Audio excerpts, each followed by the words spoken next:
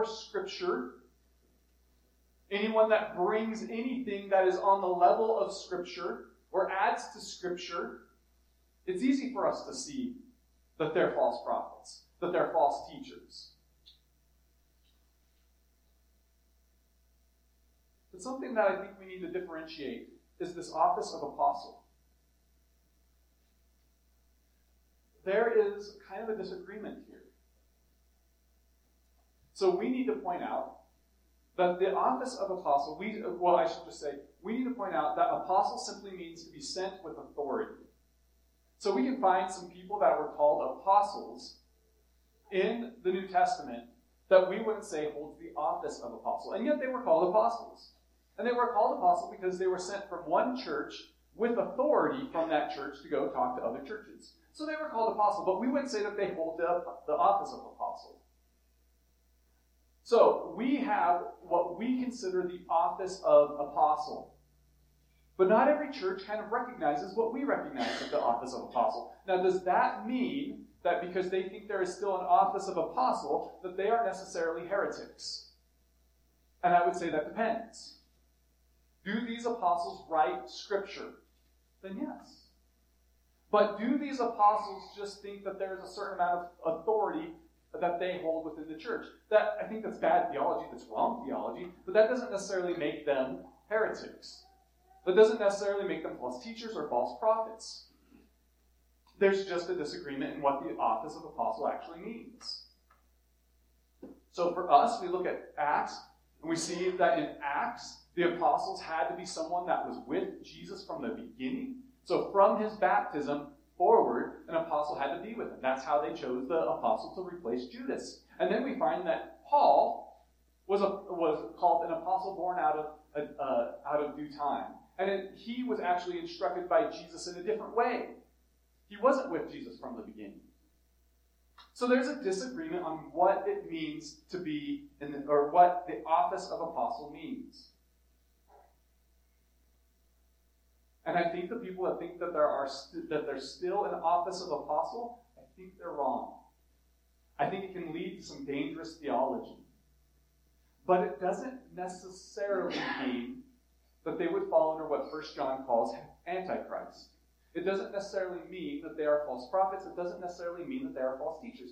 Wrong? Yes. False prophet? I don't think so.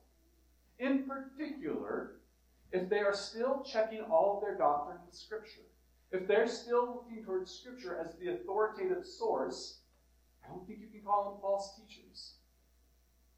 If they believe that there is no new Scripture, and they're trying their best to follow Scripture, well, there's a lot of grace we can give them. Would I go to their church? Probably not. But that doesn't mean that they're Antichrist, according to John. Would I say that they have bad theology? Yeah. But bad theology doesn't necessarily make someone an Antichrist. But that's for us today. John's audience didn't have the New Testament yet. So they had these people claiming to be apostles and claiming that their word was on par with the other apostles. Today we have this clear test. Is what they're saying lining up with Scripture? No? Okay. Then we can call them false teachers. But John's audience didn't have the word test. They didn't have the Scripture test. So they needed another test. And that is what we will talk about today. As we continue our series, Christ is Life, a walk through 1 John. We're going to be picking up in 1 John 4:1 today, and we'll go all the way through 6. So last week ended with John's encouragement that we have the indwelling Holy Spirit, that you have the indwelling Holy Spirit. If you've ever put your faith and trust in Christ, if you've ever come to the conclusion that because you have sinned, because you have rebelled against God, you have been separated from God, but Jesus came as God in the flesh and paid the price for your sin so that you can be reconciled back to Christ, or back to God. If you've ever come to that conclusion, and you've put your faith and trust in Christ, then you have the indwelling Holy Spirit. And that indwelling Holy Spirit convicts us of our sin. That indwelling Holy Spirit grows us and matures us in Christ and in His grace. And John lets us know that even if our hearts condemn us, that God is greater. And so sometimes as he's writing this out and he's writing this letter, some people might think, this is too big. This responsibility is too big. This is too great. There's no way I can ever measure up. And your heart begins to condemn you, and your heart might start to try to convince you that you're not even really a believer. Do you even really love God because you keep on messing up? And he writes, if our hearts condemn us, God is greater. So if you put your faith and trust in Christ, then you can have confidence in front of God. So part of the evidence that you are a believer is that the Holy Spirit even convicts you. That even the fact that you feel like, man, God, I don't measure up. That's evidence that you have the indwelling Holy Spirit. In this next section, John is going to contrast the Holy Spirit with other spirits. So we'll pick up in chapter 4, verse 1. Beloved, do not believe every spirit, but test the spirits to see whether they are from God. For many false prophets have gone out into the world. By this you know the Spirit of God. Every spirit that confesses that Jesus Christ has come in the flesh is from God. And every spirit that does not confess Jesus is not from God. This is the spirit of the Antichrist, which you heard was coming and now is in the world already. Little children, you are from God and have overcome them. For he who is in you is greater than he who is in the world. They are from the world. Therefore, they speak from the world, and the world listens to them. We are from God. Whoever knows God listens to us. Whoever is not from God does not listen to us. By this we know the spirit of truth and the spirit of error. So we got a lot going on. We'll jump right into verse 1. Beloved, do not believe every spirit. So this term beloved precedes a command. In all occurrences, this word implies a close relationship between John and his readers. There was a close relationship here. It wasn't like he was some distant teacher that didn't know them. He knew them personally. He cared for them. But it also lends a particular weight to the command that follows. Because he cares for them in such a way, there is a weight to this. John is not writing as some distant authority figure, but as a mentor with a personal regard for his audience. And the command that John gives is to not believe every spirit, but test the spirits. So there was this idea that the false prophets, the false teachers were coming in, those who he called the Antichrist were coming in, and just like the apostles said, hey, we have the indwelling Holy Spirit, the Spirit of God is working through me to write Scripture. I have the authority that Jesus has given me. These false teachers, false prophets, who John calls the Antichrist, they come in and they have the exact same claim. I have the indwelling Holy Spirit. Listen to me. I'm just like the apostles over there. That is their claim. So he says, hey, don't accept everyone that claims this. Don't accept everyone that says they have the indwelling Holy Spirit and that they have a special revelation for you.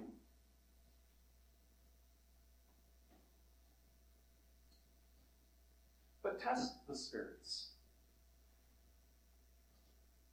Once again, the idea is that believers have the Holy Spirit indwelling in them. You have the Holy Spirit indwelling in you, abiding in you. This is a major theme of John. That the Holy Spirit abides in you. So the problem the audience faced was some false teachers creeping in, saying they were on level with the apostles. They had the Spirit.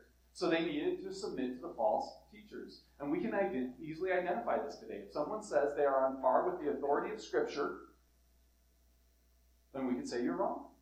You're not on par with the authority of Scripture. What you say is not authoritative in my life like Scripture is. That's an easy test. So that's what we do. We weigh everything someone says with Scripture. But John's audience didn't have that test. So John encourages them to test the spirits, whether they are from God. For many false prophets have gone out into the world. Now the verb test means to make a critical examination of something. To determine genuineness, to put it to the test, or to examine this thing. The word was used in a couple different ways in John's day. One was to put the test, to test counterfeit currency. As long as there's been currency, there's been counterfeits, right? So the test was, is this currency real or fake? And we've talked about this in the past. The best way to identify a counterfeit is to know the real thing. When you are so immersed in the gospel, when you know the gospel so well, then when a counterfeit gospel appears, you can say, no, it's counterfeit. I don't trust it. The second way that this verb test was used was in relation to politicians. As long as there has been government, there have been politicians who have been trying to weasel their way into power. So they tell one group what they want to hear and another group another thing. They become pleasing. They tell people what pleases their ears. And it becomes difficult to know what the politician actually believes. They get really good at spinning things to make themselves look good. They get really crafty. They know how to be polite. They know how to come in and use the right verbiage and the right tone to make you believe them. So they wanted to put them to the test. So politicians become really good at twisting and manipulating. They become really good at making certain people their villains. And it becomes difficult to discern the real person and their motives. And I would say that since the church has begun, we wrestle with the same thing in church. As long as there are people to influence, as long as there is some type of authority to usurp, there will be politicians trying to gain influence. Trying to manipulate you so that they can have more influence over you. So we are to scrutinize, to test, to make a critical examination of someone's claim to be an apostle or to have authority. This does not mean we need to scrutinize every person in this building. That's not what he's saying. This does not mean we need to be critical of everyone who professes faith. The person to scrutinize is the person who says, I have a special revelation from God. And we're to scrutinize if they are in fact of God. And he'll give us this test in a bit, but I think it's important to note that there are spirits from God, people who come with authority to speak on his behalf, and who claim to have such authority. That's John was saying that happened. That John was saying that he was of God and he had this special authority. So once again, I can't stress this enough. In John's day, this was the issue, because the New Testament was still being written. The New Testament was still being composed. But in our day, it's easier. We have the canon. We have Scripture to weigh everything with. So we are to test if the Spirit is of God, because many false prophets have gone into the world. John witnessed Jesus on earth. He walked with Jesus. The audience was still in a time frame that people had witnessed Jesus' life, death, burial, and bodily resurrection. Yet many false prophets had already come. Think about that for a second. In that short of amount of time, there were already people who became politicians in the church. There were already people who wanted to grab power by twisting sound doctrine. There were already people that wanted to grab power by manipulating others. And so John gives them a test. Once again, now we have Scripture to test everything someone says. But I think this is a test that still applies to us today. This simple test. And that's found in verse 2. By this you know the Spirit of God. So this is how we know if it's of God or not, right? So he's saying, hey, there's false prophets that have creeped in. There are politicians that are already trying to twist things. They're already trying to usurp power. So how do we know? Well, it's simple. By this you know the Spirit of God. Every spirit that confesses Jesus Christ has come in the flesh is from God. So John acknowledges two different kinds of spiritual manifestations, right? Those who come of God, and if we keep going in verse 3, and every spirit that does not confess Jesus is not of God. This is the spirit of the Antichrist, which you heard was coming and now is in the world. So there's two very different spiritual manifestations, right? There is the Spirit of God, and there is the spirit of the Antichrist, who is against Christ. The test is simple.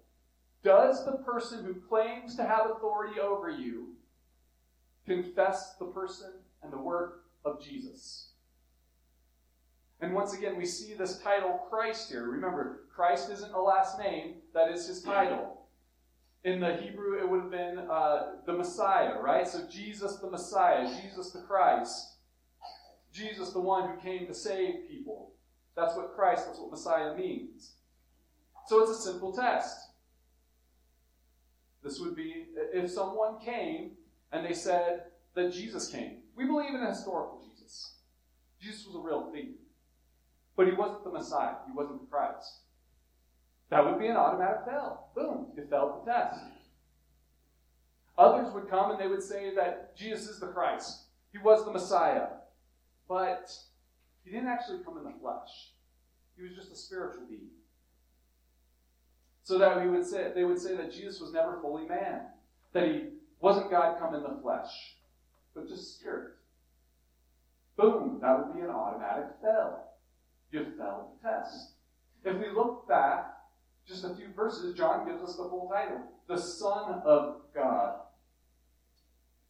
We can take a look at this letter and say that the test is really about knowing who Jesus is and what his work is. The person who is of God recognizes that Jesus is fully God, that he is eternal. This will be a heresy that creeps into the church later on, that Jesus was actually a created being, that Jesus wasn't eternal, that he wasn't a part of the Godhead, but that he was created by God, and then that God kind of filled him up and then produced Jesus. That is a failure of the test. This falsest claim that Jesus was created by God. Jesus is eternal.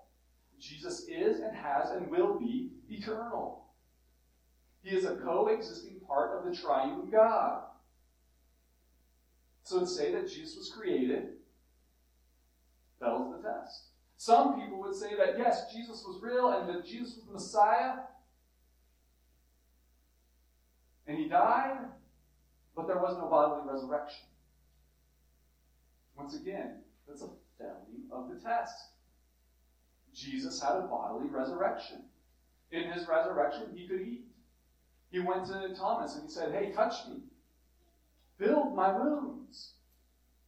So to say that Jesus didn't have a bodily resurrection is a failure of the test.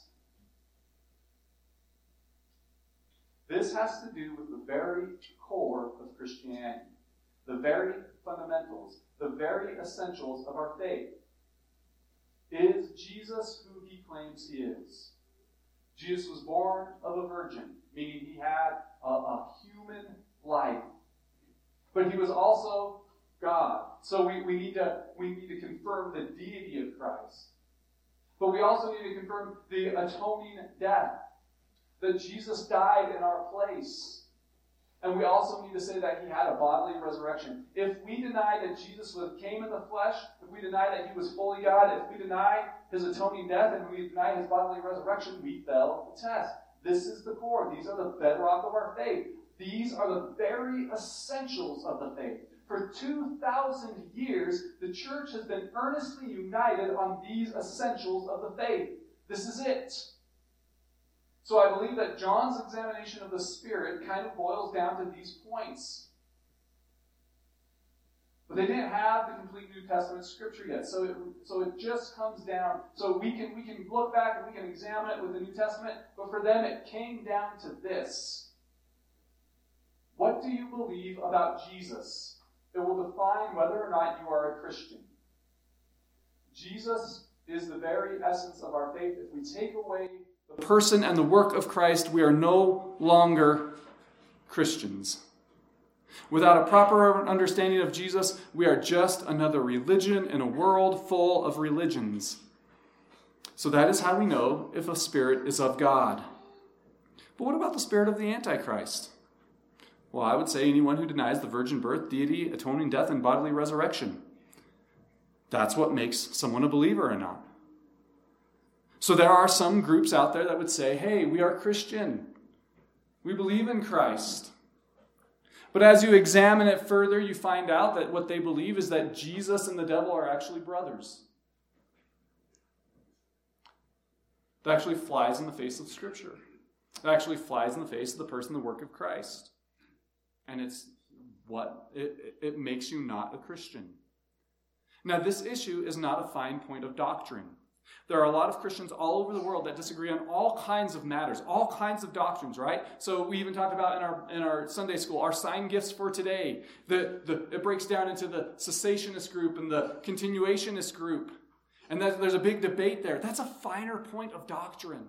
That's something that we can debate that, just because someone has one belief on that doesn't necessarily make them the Antichrist.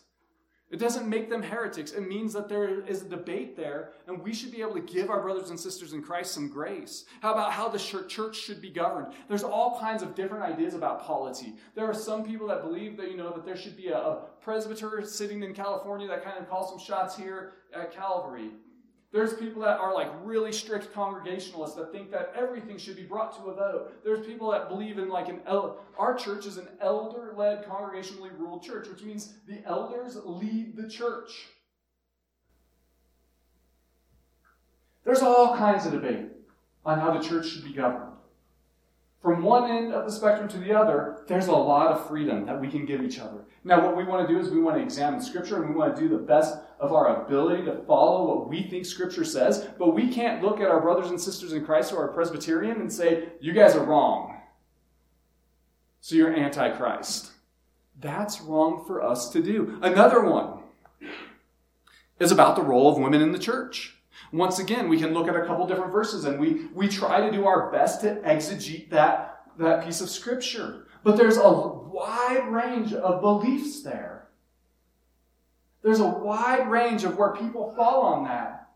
And we want to do the best of our ability to follow that where we think Scripture is saying, but when we see people on one end and people on the other end, we don't call them heretics just because they disagree on a finer point of Scripture than we do. We can say you're wrong, but I don't think that makes them the Antichrist. And I would even argue about the office of apostle today. We can debate that. We can, some people look at Ephesians 4:11 and they say, God gave some to be apostles. And they say, boom, there's the office of apostle. He doesn't say that that's going away. And so they think that the office of apostle still exists today. And I would say, I disagree with you. I think we see in Acts that in Acts they had to have been taught by Christ personally. And since none of us are being taught by Christ personally right now, that office is over. That's what I would argue. But I wouldn't say just because you hold to the office of apostle, that makes you an Antichrist. Now, if you say because I'm an apostle that I can write new Scripture, then we have a disagreement there that might take that to the next level because I think Scripture is closed. How about the age of the earth? That's another one that sometimes people like to throw around. Say that you're a heretic because you believe that there's an old earth. And I say, no. We've got a lot of freedom there, and we're arguing over a finer point of Scripture. And we want to look, and in our church, we believe that there's a young age to the earth. But just because you believe in an old age, that's a finer point. And I don't think you're a heretic if you believe in an old earth. Even if you said, hey, I believe that God created evolution. I know, I disagree with that. I don't think we evolved. But it's okay if you're a Christian and you think that God created evolution and used evolution to bring us about. I think you're wrong. But that doesn't make you a heretic. And I am going to stand firm for grace to say that you are also a believer, you have also got the Holy Spirit indwelling in you, and you are also an important member of the body of Christ. A current issue is what songs should be sung in church. Now, I'm not going to get too into this, but we're actually going to have a special business meeting in the future. We haven't decided the date yet, but we're going to have a special business meeting in the future to kind of discuss, should we sing certain songs from certain artists or not? When we settle on a date, we'll announce it to the church, and you're more than welcome to show up and talk through that issue with us. But I think it's important, wherever you land on that issue, that's one of those finer points of Scripture. And you're getting really dangerous if you start calling someone a heretic because they disagree with you. All of these points I just talked to, and there's so many more, but all of these points are finer points points that we want to turn to Scripture for answers to, but also points that sometimes can seem very difficult to understand because there are nuances in Scripture. We were studying in Sunday school that there's a gap between the original audience and the writings of Scripture and today. There is a gap, and sometimes what we try to do is we try to do our best to fill in that gap, but because there is a gap, sometimes we get a little lost. And sometimes it's difficult to figure these out. So because there is a gap, that sometimes lead to different interpretations, and I want to stand so firm on grace because these different interpretations are not necessarily heresies. They're not necessarily false doctrines, just different interpretations, and that's okay because these points are not central to the faith. They are not the very bedrock of the faith. On these points, we need to give a lot of grace to those who disagree with us. We should not call them heretics because oftentimes they're desiring to submit to Scripture the way they best interpret it. And I think there are some Christians that begin to throw around that term way too fast. And anyone that disagrees with them in their theology becomes a heretic. And in my mind, that should be reserved for if someone does not agree with the person and the work of Christ. And that's what John has laid out here for us. Notice he doesn't say that the Antichrist is someone who has a disagreement on the finer points of Old Testament Scripture. He didn't say that. He didn't say a heretic is someone, or an Antichrist is someone who disagrees with you on whether or not the sign gifts will fade away when that which is perfect comes. Paul had already written that, but he doesn't address that. He addressed it very succinctly. It has to do with, can you confess Jesus as the Christ or not?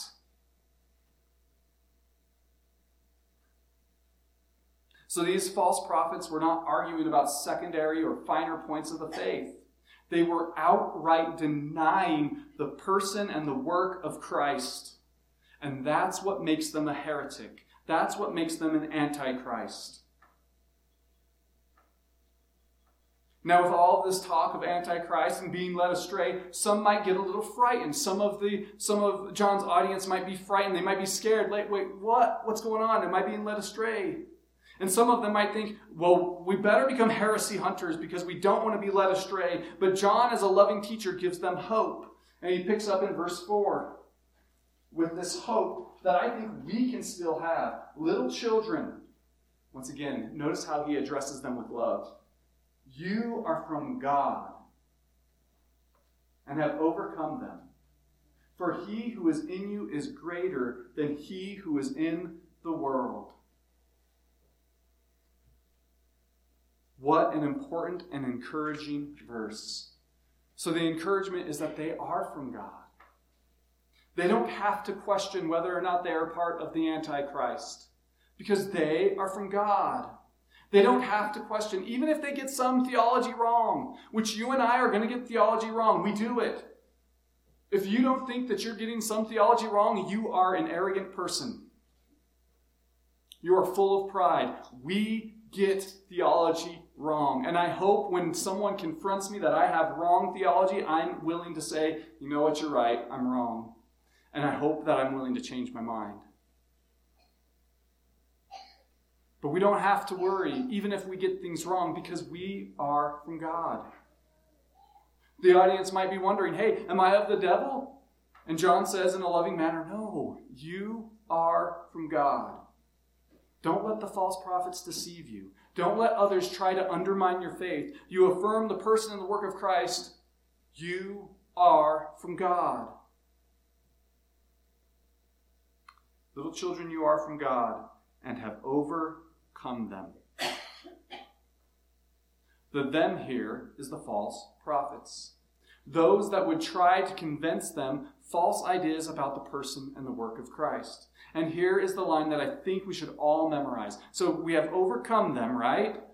But here's what we should memorize. Why have we overcome them? Because he who is in you is greater than he who is in the world. I haven't overcome them because of my own strength. I haven't overcome them because I am greater. I don't have the strength to overcome the false prophets. I don't have the strength to overcome the enemies of Christ. It is not my strength that enables me to overcome them. It is the strength of the Holy Spirit that is indwelling in me. Because you have put your faith and trust in Christ, you too have the indwelling Holy Spirit. And the indwelling Holy Spirit will lead you in all knowledge. You don't have to worry because you have the indwelling Holy Spirit. You can identify who is of God and who is of the devil.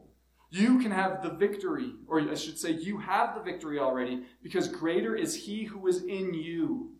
The one who is indwelling in you is greater. And that should give us a lot of confidence that we have the indwelling Holy Spirit who is greater than the one who is in the world. So John goes on to give us the description of who is in the world. They are from the world, therefore they speak from the world, and the world listens to them. So once again, the they here is the false prophets. And the false prophets were aligned with the world's operating system. We talked about that a few weeks ago, that the world's operating system is a system of selfishness to the core. And those in this system would use others to benefit themselves. This often plays out in a religious context. We would call it self-righteousness. And I believe we see this everywhere we look. Even in secular circles where they would say they reject religion, there is an idea that someone is better or more righteous because they have the right ideology. You know, they pay their carbon taxes. So it doesn't matter how much I fly my plane. I pay the carbon taxes. Or maybe they think they're better because they have the correct politics. Who'd you vote for? Surely I'm more righteous because I understand politics better than you do, so I vote for the right person. Or maybe because they drive the right car, or they live in the right places, and so on and so on and so on. We see this all over in the world, people trying to prove that they are more righteous than you because of what they do.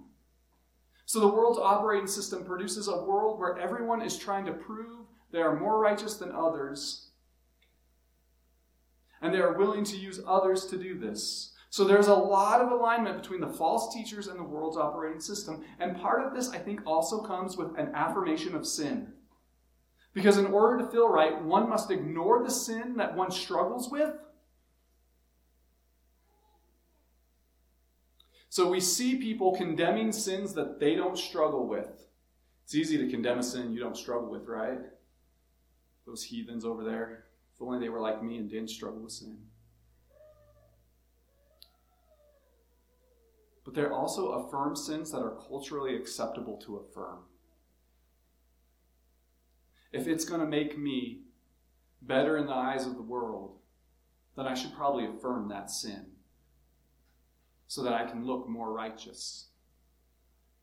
So this is one of the reasons why religion is so popular and so widespread, because religion is nothing more than simply inserting God into the world's operating system. It's a way to cover your sin and make you feel like you are somehow now more righteous than others. And people who belong to the world, that are entrenched in the world's operating system, they hear this and they say, it sounds good to me. Sign me up. I can be more righteous by my works, and I can cover up my own sin, and I can get my sin affirmed. Sign me up. And this is why God's grace is scandalous to this world. It doesn't line up with the world's operating system. It's not a system in which I prove my value by affirming socially acceptable sins while earning my righteousness through my own power. So to think that God makes you righteous, that God made you holy, that there's nothing that you can do to make yourself more holy or less holy, but that God loves you in such a way that he came and he paid the price for you even while you were in rebellion against him, that is a scandal to the world's operating system. And to think that there is no hierarchy, that God values and loves everyone, that is scandalous to all of those that are still in the world's operating system. So the world's operating system is a system that uses other people to gain their own power. And they do this by affirming certain sins while earning righteousness through their own power. But, John keeps writing, we are from God. Whoever knows God listens to us. Whoever is not from God does not listen to us. By this we know the spirit of truth and the spirit of error. So the we here is a reference to the apostles. The apostles were appointed by Jesus to establish his church. John is letting us know that if we know God, we will listen to the apostles' teaching. For us today, we look at Scripture, right?